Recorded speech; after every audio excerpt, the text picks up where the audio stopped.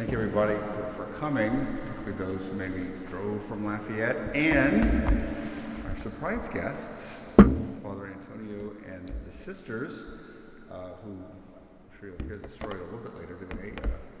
Providence surely seems to have brought here today, so it's a blessing to be with everybody here to celebrate my anniversary. A few weeks ago at my last Mass at Wisdom, I sort of made a reflection on the priesthood, particularly talking about the priest as an advocate, the one who advocates for people of God, and sort of described him as the shepherd there in the middle, advocating for his people.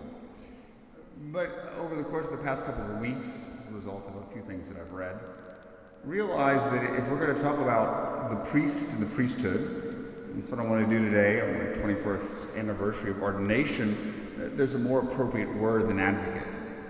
And that word is mediator. The priest as the mediator. So what does a mediator do? What does it mean to mediate? Well, it means to literally stand in the middle and to mediate between two parties. One party speaks, and the mediator speaks to the other party, and that party speaks, and the mediator brings it back to the first party. It helps with communication, with negotiation. Now, unlike advocacy, who speaks one way, one direction, I'm speaking for this person, or for these people, there's a bidirectionality with the mediator. He is truly in the middle. He's truly in the middle, representing both parties, the go-between. Mediation is something that is essential to Christianity. God chooses to mediate through the prophets in the Old Testament, His Word. Christ mediates through the apostles. And now, through the sacraments, God communicates, He mediates His grace. So we see a perfect example of this in Moses. This sort of struck me in the reading today. God could have clearly spoken to the people directly, but He chose to use Moses to bring His word to the Hebrews, to bring His word to His people, to speak to him on His behalf. He also is using him to speak to Pharaoh also. But there's that bidirectionality, as we see later on, when they are at Mount Sinai and when they're in the desert. Quite often Moses speaks to God, Yahweh, on behalf of his people who are actually usually acting like idiots, and he's pleading to show mercy on behalf of the people. And so even though Moses is not a priest, he is a mediator. But he gives an example of that great example of mediation in the church today, and I really think it is the priest, the ultimate example of the one who stands in the middle, who stands in the breach, and be able to speak on behalf of God and also be able to speak on behalf of the people he is serving. And so the priest speaks to God, people on behalf of God, speaking his word, and to be able to speak to God and praying for his people.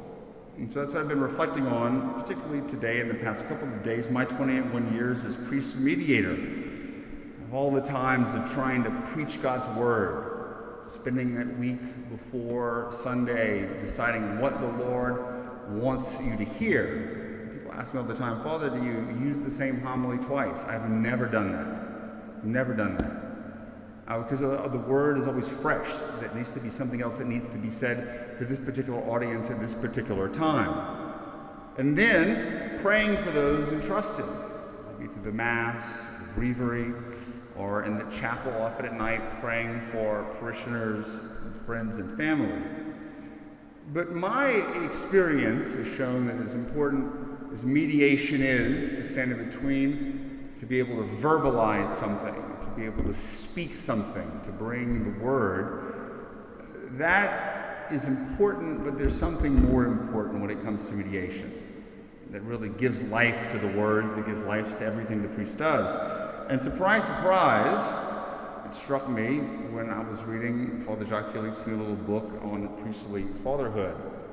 He has a wonderful quote there. It really has been the substance of my meditation, particularly since I have been here for the past 2 weeks.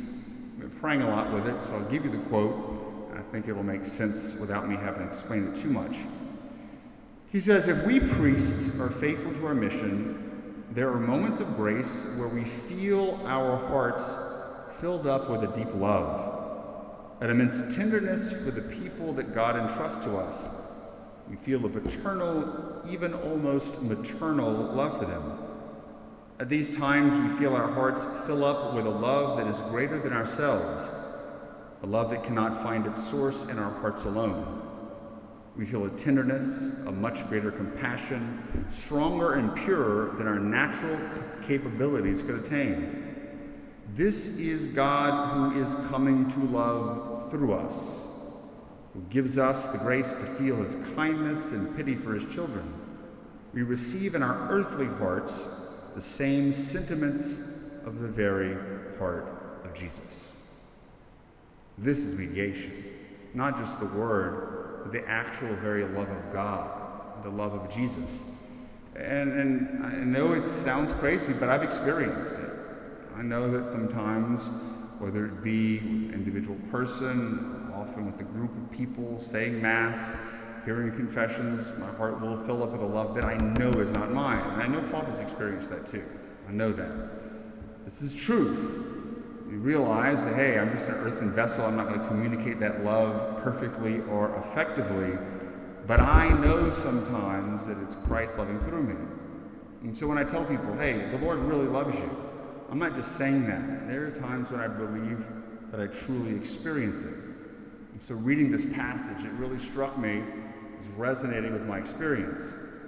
It also struck me that maybe I could be as holy as Father Jacques Philippe one day, but I'm not too sure that's ever going to happen. But in loving and showing Christ's love, we're showing the Father's love. It's what one theologian called the priest is the sacrament of the sacrament. Sacrament is a visible sign of an invisible reality. I'm the visible sign of Christ, the priest, who is a visible sign and icon of the Father. And so the priest is the sacrament of the sacrament, showing Christ's love, but ultimately showing and experiencing the Father's love for his people. So I guess in conclusion, this is one side of the mediation. We talked about the priest as the one who's in the middle. Here, the priest mediates the love of Christ, the love of the Father. What about on the way back? How does the priest express the love and the sentiments of the people he is called to serve and represent? And I think the answer is simple. We know what the answer is. It's what we're about ready to do. It's in the Mass.